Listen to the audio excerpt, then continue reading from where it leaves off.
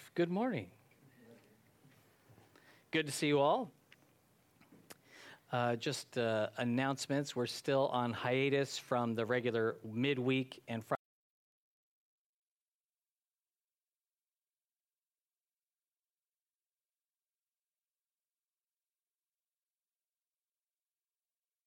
Appreciate your prayers for that trip and my family.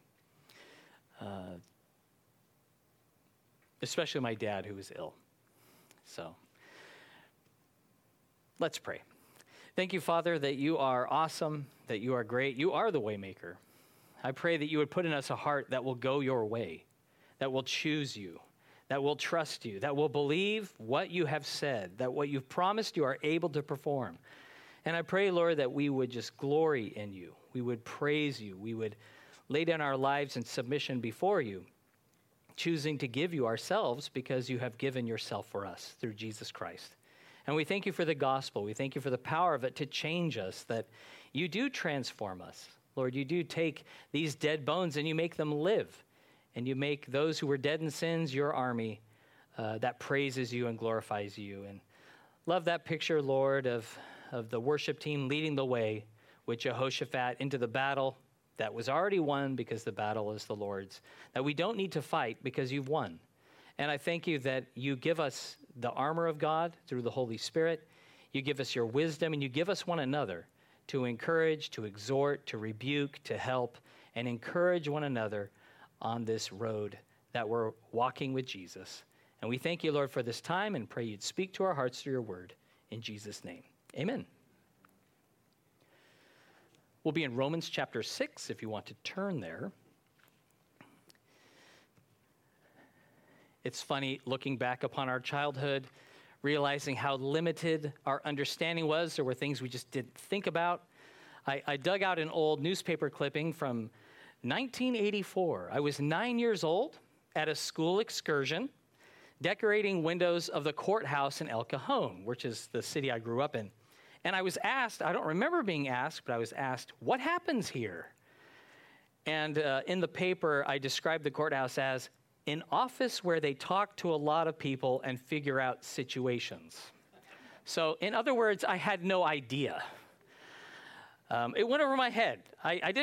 We called it the courthouse or, something like that. But I didn't think that in this building, there are judges and lawyers and courts and jurors. And I didn't know that the upper levels of the building that had the narrow windows, that was a jail. That's where the jail was. And I thought, as a kid, I painted a window. Had no idea what happened in the building. As an adult, I went to jury duty there once. But even right now, I remain ignorant about a lot of things that actually happen in that building. I have grown in maturity because I'm older now and I know how to, if I was in San Diego, I could drive you there. But I don't know the departments in that building. I don't know who is in those offices and what they actually do.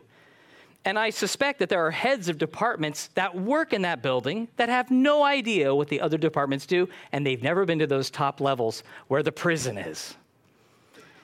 Now, I believe that we all fundamentally, we need to grow in the basic concepts of the gospel. As kids, we can spell grace, like we can spell the word. We, at a point, can recognize the tune Amazing Grace and maybe sing along. And then it comes to a point where we can define grace or even give an example of grace, but it might be a long time until we learn to give grace to others and realize that we need grace.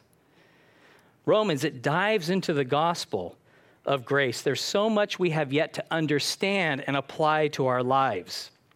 So we can be like children, ignorant children when it comes to God's grace because it's not of this world. It's something that we need to hear again and again and be immersed in it to realize how much we need it and to apply it to our lives. It's a foreign concept to us. And we need it explained to clear away our assumptions, our confusion, our inaccurate generalizations we can make. So Paul, he explains a purpose of the law was to make transgressions increase, to make our guilt really obvious to us.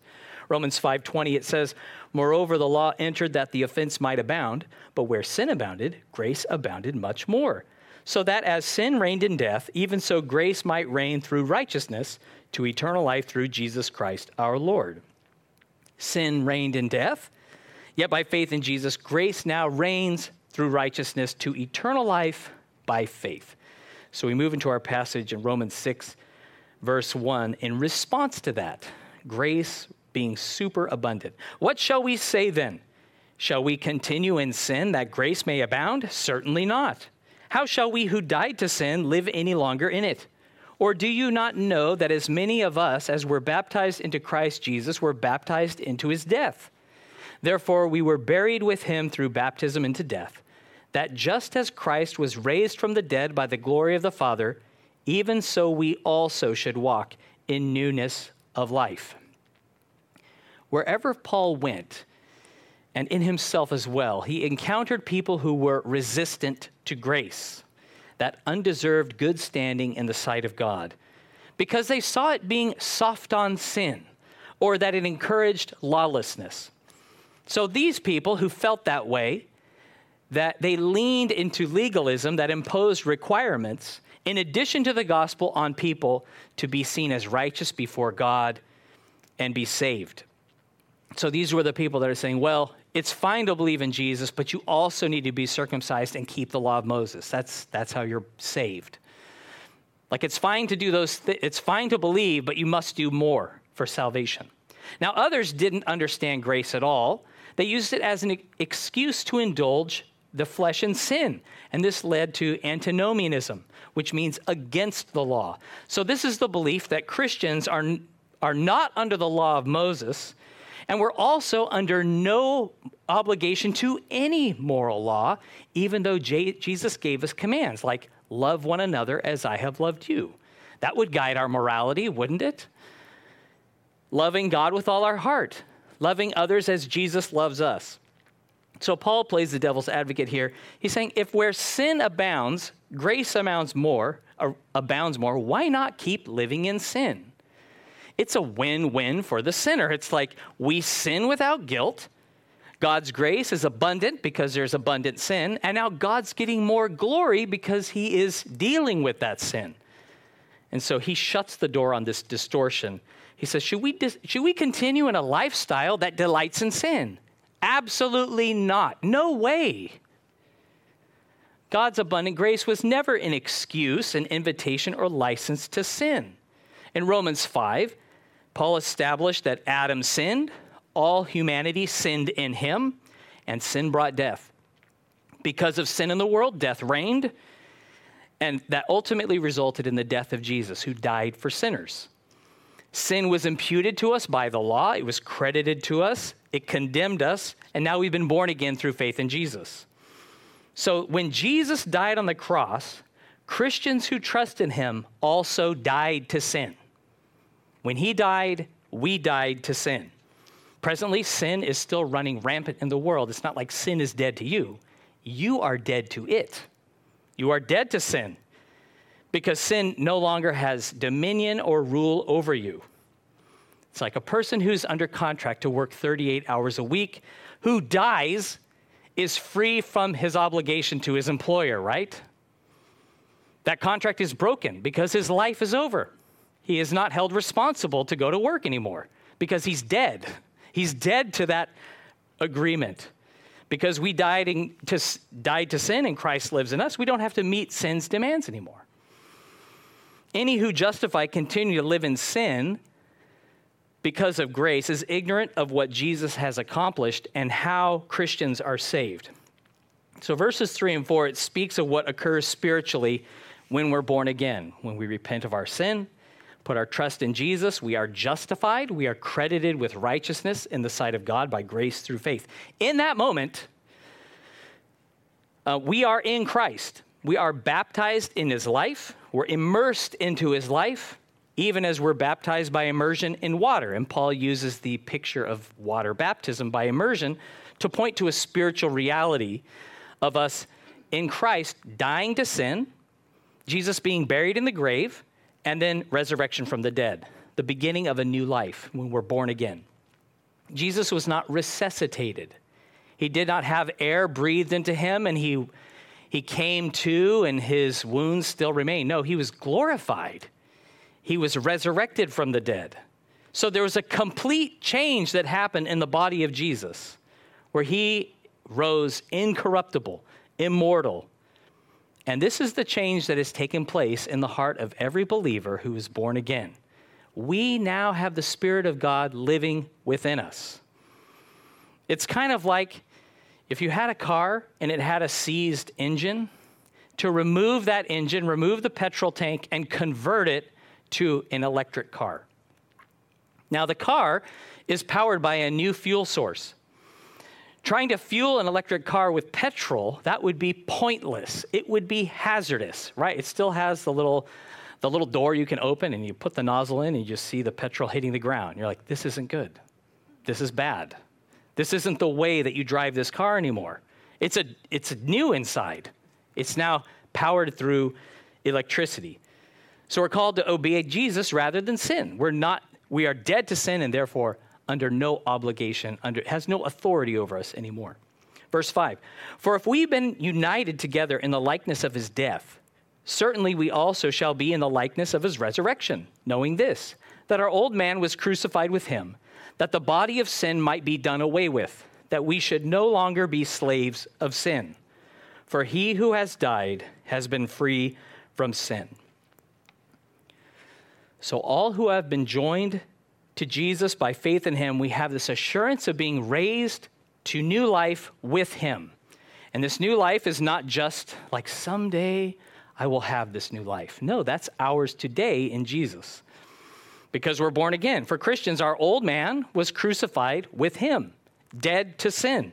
The old man, it's not your dad. Some people refer to the dad as the old man. It's not your dad. It's described as our spiritual condition apart from Christ. The man that's described as without strength, ungodly, sinners, God's enemies. Now notice as we read this chapter and those that follow, there is no mention of a sin nature. I think that's an interpretive lens that distorts what Paul is saying here. It can lead to error. Being born again was not just the addition of a new nature to the old one that hangs around. No, the old man is dead, done away with, dead to sin.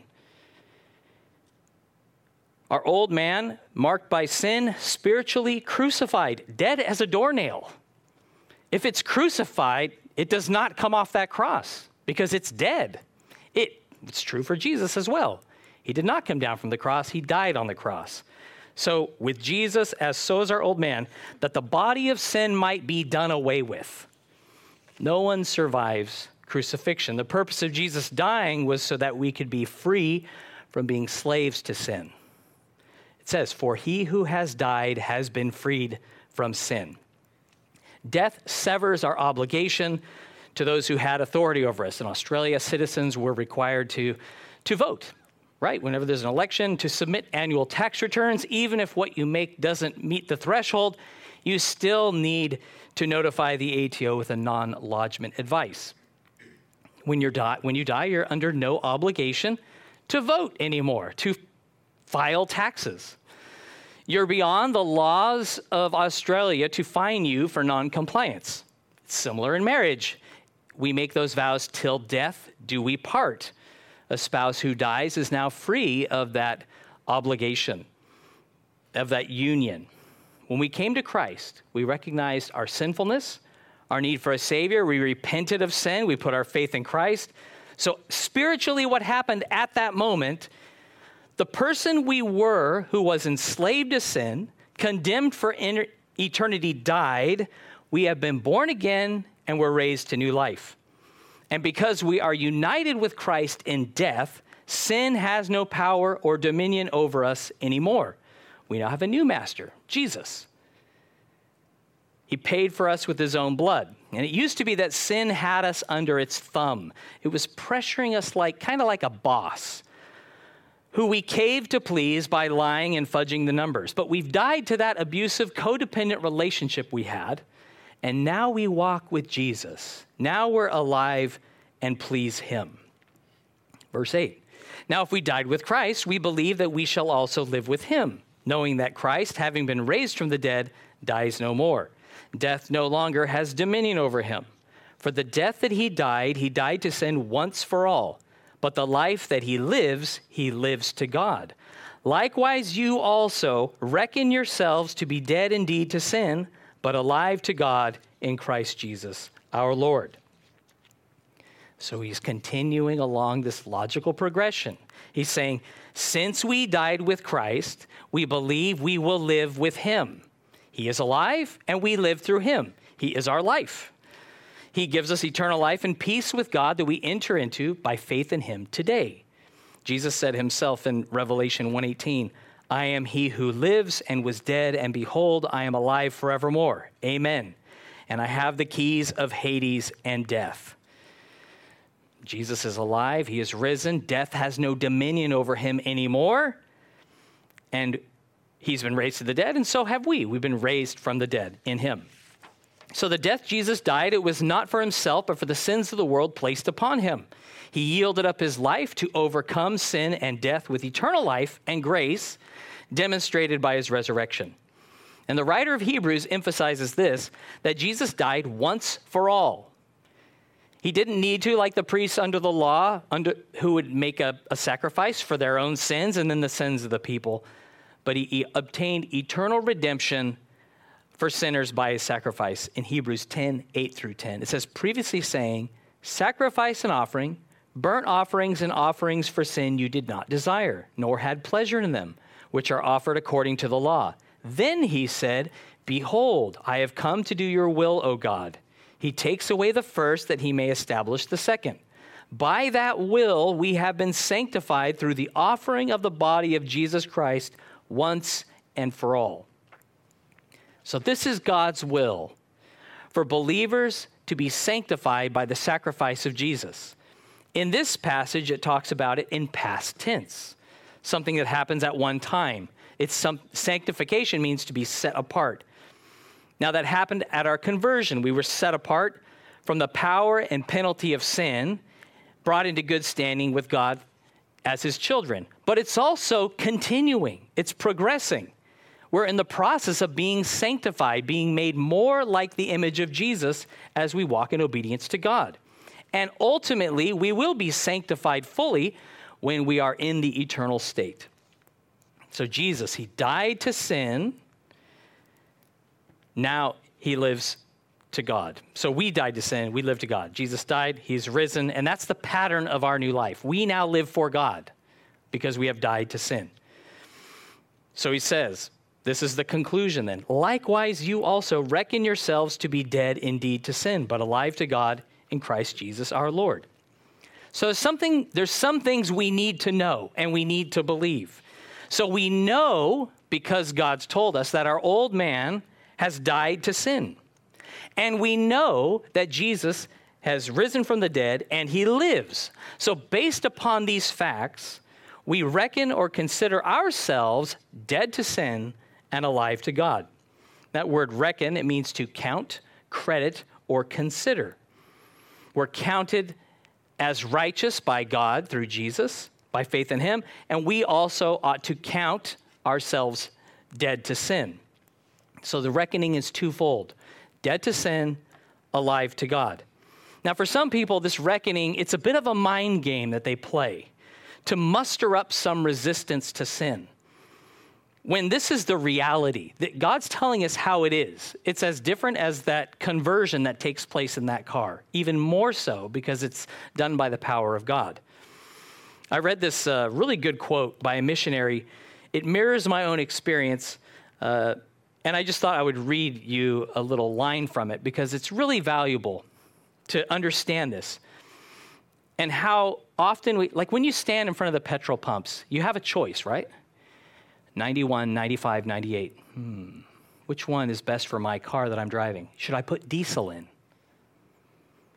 You know that each one of those has good points. It's good for a particular engine, but not for every engine. And the decision you make, putting diesel in a regular petrol car, big mistake, probably you'll only make one time because your car is not going to run after that. So this reckoning, knowing what we know now, what he's told us, He says, reckoning is now no longer a desperate attempt to convince myself of something which all the facts of experience appear to contradict. It is an attitude of simple trust in the facts stated in the Word of God. I had heard so much about consecration and surrender.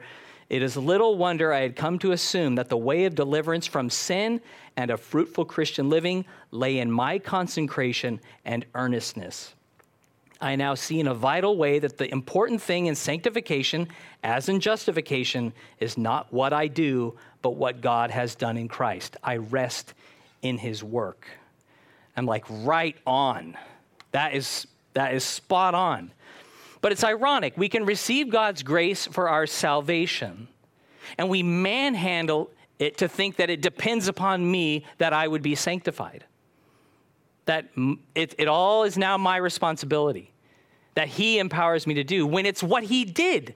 It's who Jesus is and what he accomplished on Calvary, because now I am dead to sin and I'm alive to God. He is the one who sanctifies me. We can rest in what Jesus has done. Now, there's a lot of earnest Christians who still struggle with sins. They try to see themselves as dead to sin, but sin still seems to grip them. They can't seem to shake it. And they feel like they're fighting a losing battle that Jesus Christ supposedly won, and become discouraged, some either doubting their salvation, or they're resigned to a life of bondage to sin, depressed without hope, knowing that they have sin that's persistent, that they can't shake. Now, while a life marked with habitual sin, it may indicate a person's not truly born again, ignorance of what Jesus did on the cross and making us dead to sin, that can hinder us from making wise decisions to say no to sin. When you make a decision based upon the facts that God has freed us from sin. He's given us glad obedience to him. And what we know cannot save us from hell. Why do we think after being saved that we can deliver ourselves from habitual sin by our efforts? Right? How can we save ourselves? Whether it's sin that was leading to death or sin that is besetting us that we can't shake. It's in reckoning ourselves dead unto sin, in agreement with the facts of what's happened, what Jesus has accomplished, now alive to God, that is when the new life begins. When you embark upon like, wow, this is what being born again is really like. Romans 6:12, therefore, do not let sin reign in your mortal body, that you should obey it in its lusts. And do not present your members as instruments of unrighteousness to sin, but present yourselves to God as being alive from the dead, and your members as instruments of righteousness to God. For sin shall not have dominion over you, for you are not under law, but under grace. Before Christ, sin was our master that ruled us. Sin really is all about pleasing self without regard of God or others. It's just a very basic premise. But because of what Jesus has done by his death and resurrection, since we're in Christ, we are not to allow sin to rule over us. It's like he is our king. We can deny sin's demands. Think about Joseph. He's in prison. He was under the jailer's authority. He was given a job in the prison. He was there a couple years before Pharaoh called him out of the prison, and he gave him a new job, a new role, right? To follow God's leading in delivering the land in preparation for that famine that was coming. Now, at that stage, now that he's second in command to Pharaoh, what authority did the jailer have over Joseph? None. Or as much as Joseph was willing to give him. He could have contacted Joseph and said, hey, man, you owe me a favor. Remember, I had you locked up. I gave you that good job. You owe me. He's like, what? I don't owe you anything. I don't even need to speak to you. I am over you. It would be stupid for Joseph to be loyal to the jailer instead of Pharaoh when Pharaoh gave him his job. And remember, even as a slave, Joseph did not give in to his master's wife's advances for sex because God was his master. So because God was his master, he said to the woman, no. and he left her presence. It's foolish for Christians to remain loyal to sin instead of God. We are dead to sin. We're now alive to God. That's what Jesus did for us. So instead of presenting our bodies as instruments or weapons to sin, we're to present ourselves to God to do his will. We've been born again by faith in Jesus. We present ourselves as living sacrifices to God, led by the Holy Spirit rather than the lusts of the flesh. Paul wrote this in Galatians 5:16. He says, I say then, walk in the Spirit, and you shall not fulfill the lust of the flesh. For the flesh lusts against the Spirit, and the Spirit against the flesh, and these are contrary to one another, so that you do not do the things that you wish. You know, if the flesh was sinful in itself, Jesus could not have been righteous.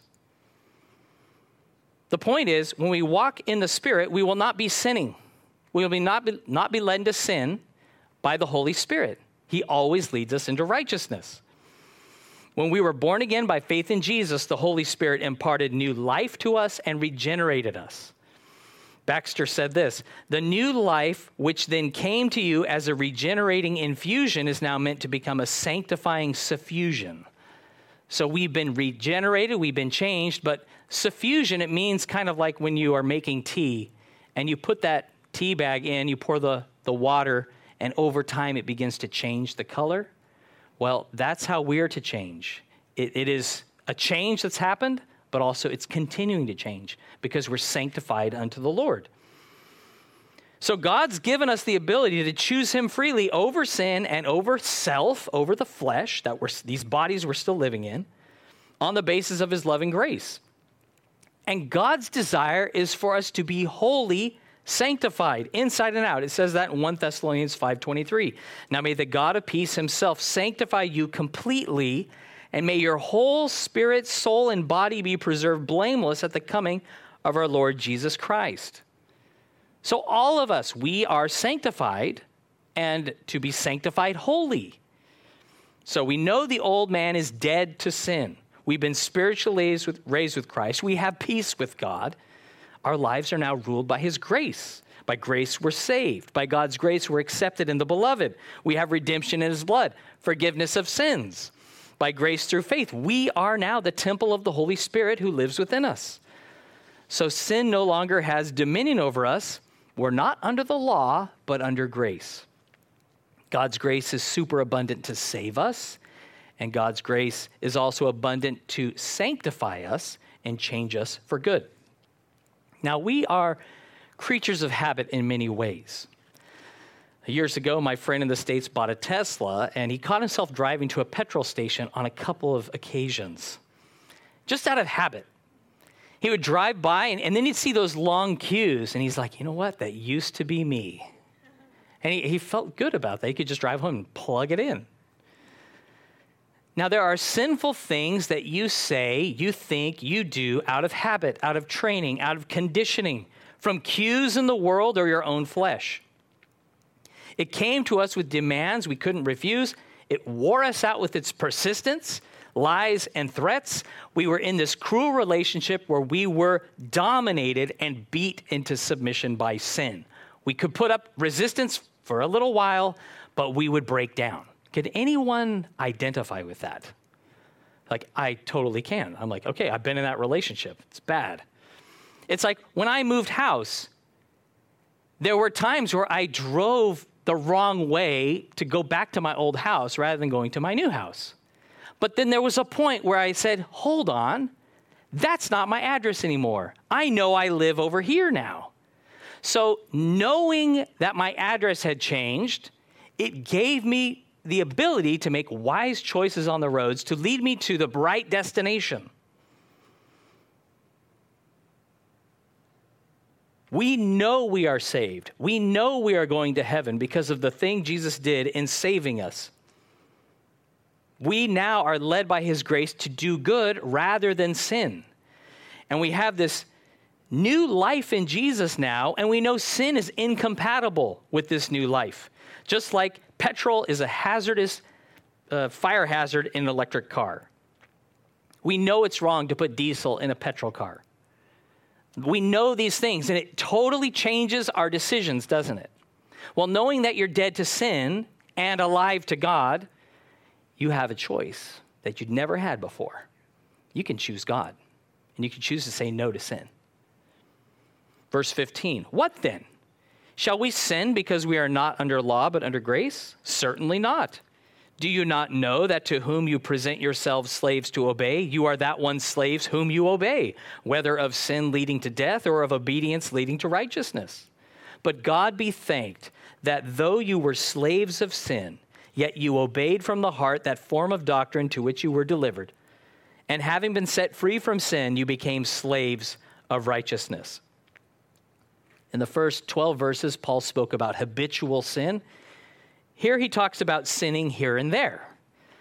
It's like it's one thing to be in sin, to have a life marked with the delight of sin, a continuance in sin.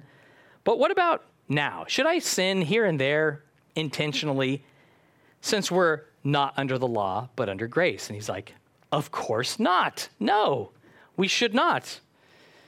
He shares a principle here that we are slaves to the one that you obey. As slaves of sin, people were being led to death.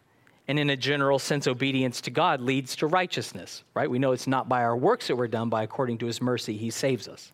He's purchased us with his blood. He set us free from sin. He's adopted us as his children. So we're not to serve sin any longer, but God who's redeemed us. You know, when we choose sin, it shows how little we think of God. It exposes us sinful parts in us. I remember God, so in 1 Samuel 2:29, he rebuked the priest Eli. He says, you have kicked at God's sacrifices because you've honored your sons more than me.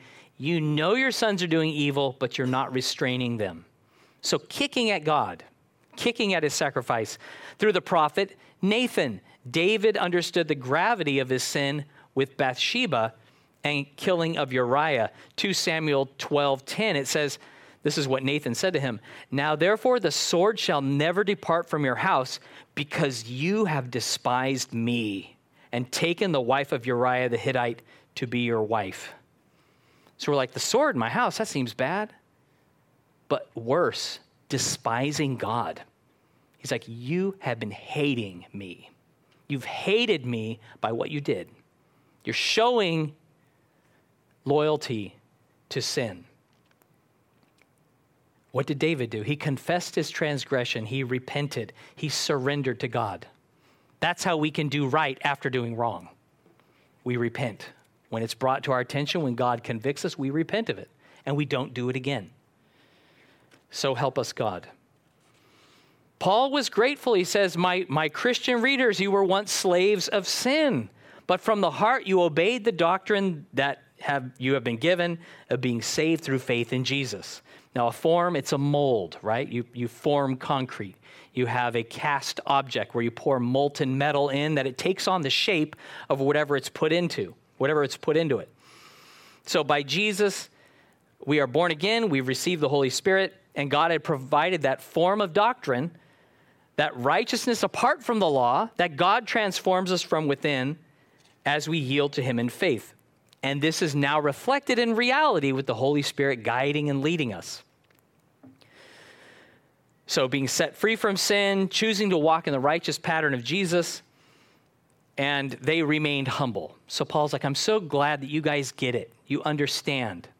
But he's making it simple for them, and he's using these illustrations so they can understand spiritually what's actually happened, and we need to understand this too. That they wouldn't become proud and arrogant and think that they have been justified or sanctified because of their efforts, but like those servants in the parable, it said, we are unprofitable servants. We have only done what was our duty to do. So sin for those children of God becomes something to avoid, that we say no to, and finding a delight in serving and obeying God instead. Verse 19, Paul says, I speak in human terms because of the weakness of your flesh. For just as you presented your members as slaves of uncleanness and of lawlessness leading to more lawlessness, so now present your members as slaves of righteousness for holiness. For when you were slaves of sin, you were free in regard to righteousness. What fruit did you have then in the things of which you are now ashamed? for the end of those things is death. But now, having been set free from sin and having become slaves of God, you have your fruit to holiness and the end, everlasting life. For the wages of sin is death, but the gift of God is eternal life in Christ Jesus our Lord. The picture of the Romans or Paul's hearers being slaves to sin, that was very accurate. The relationship we share with God is more nuanced, however. It's not a perfectly accurate example because God doesn't put us in bondage, but he frees us, right? We didn't have a choice to be in bondage to sin because we sinned in Adam. We chose sin thereafter, but God has chosen us and we have chosen him. It's a slightly different picture, but he's saying, just to make sure you guys understand, obedience to a master is mutually exclusive. If you are obeying sin, well, you're being a slave to sin. If you're obeying God, you are choosing to serve God. And so these were people who, like us, they were once given over to sin. Lawlessness that led to more lawlessness. They didn't just stay, they increased their lawlessness. They pursued sin like a thirsty person gulps down water. They did things and said things that made them ashamed and that were leading them to death. And so he says, just like you used to pursue sin, like you would present your body to sin, present yourself before the Lord to do good, to be a slave of righteousness for holiness. Like you used to go get drunk and fight. Instead, be filled with the Holy Spirit, speak peace and truth in your right mind. Like, present your body to God as you have before, even to sin. Instead of sneaking off to spend time with prostitutes, spend time openly with God and with people in the church. Like, be intentional about serving God with your body and with your mind and with your time, with your resources. And then he says, guys, what benefit did sin ever bring you? Where was it leading you? To death. A person who knows that they will have an anaphylactic reaction to eating shellfish, what will they do? They will avoid eating shellfish because they ate it once and they got really, really sick. So they know something, right? I know I cannot eat that thing. And they don't even need the power of the Holy Spirit. They can say, I'm not eating those prawns. I'm not eating anything that touched those prawns because it could make me sick. He's like, guys, think about it. Where was sin leading you? What grip did it have on you? The things that just shamed you, that it led you to do. Don't go after that anymore because you know you are dead to sin, because you know what Jesus has done for you. Choose him, be a slave to righteousness, present yourself to him to do good. Sin can be so deceptive.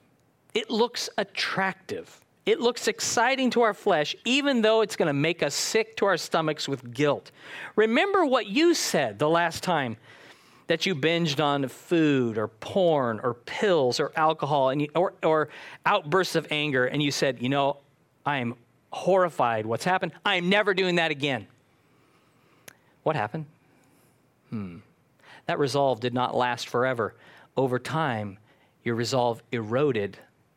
You forgot how you felt when you were so ashamed by what you said and did. You returned like a dog to his vomit, a fool repeating its folly. We need more than resolutions. We need to be dead to sin. And guess what? Jesus has done that for us. We are dead to sin, and we are now made alive to God. We are born again, and we are to present ourselves to God as his servants. We serve him now. We continue to live in these bodies with propensities to sin, habitual sin, but we are given the strength in God to walk wisely, as it says in 2 Corinthians 10. And notice the things that are happening in the mind here. For though we walk in the flesh, we do not war according to the flesh.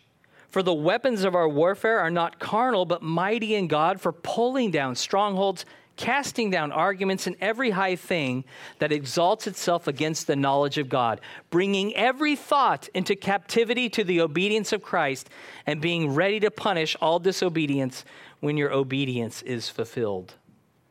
So God's given us understanding of a spiritual reality that's to change the way we think, where we can say, because a lot of times before you do something, you think about doing it, right?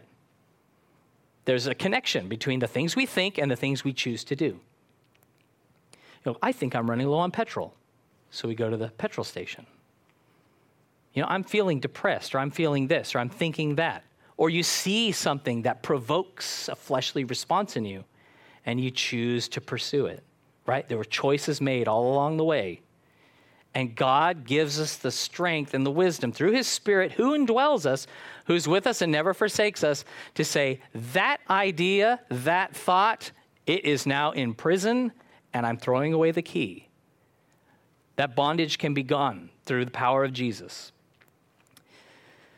So we were sinners rushing to death, but God has saved us by faith in Jesus. That last bit, but now having been set free from sin and having become slaves of God, you have your fruit to holiness and the end everlasting life.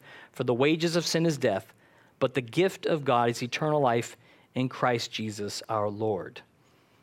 If you are born again, Christian, you have been set free from sin since you have died to sin in Jesus.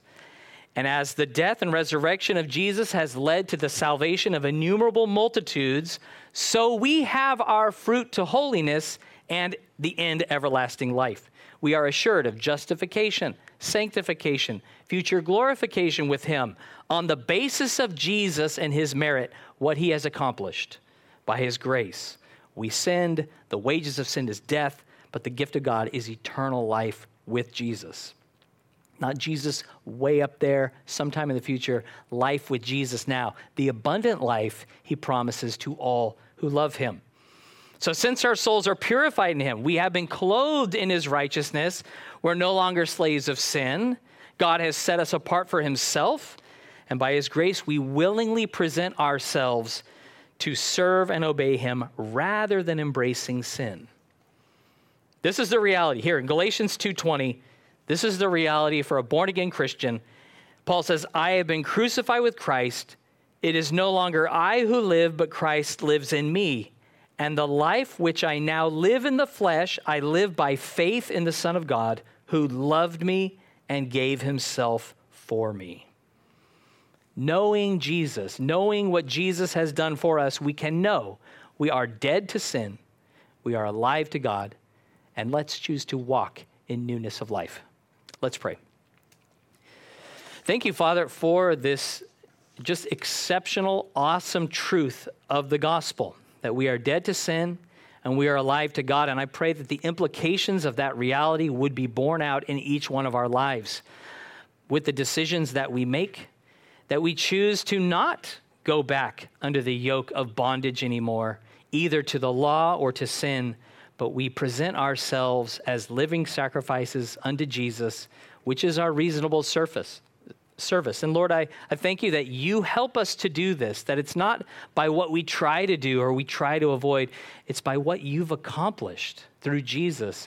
It's this free gift, this new and living way to righteousness by grace through faith, that we are born again, we are washed clean, and we are purified forever. And we can be fruitful. Lord, it's just so awesome what you have done. And I pray we would praise you, we'd rejoice in you, and that we wouldn't point to our own lives as evidence that you haven't done enough, that you couldn't possibly mean what you're saying because we haven't experienced it. Lord, I pray we all would, that we'd experience your presence, we'd experience that power to be humbling ourselves before you, to be praising you and surrendered to you wholly, so that you would be glorified and receive the praise for your glory.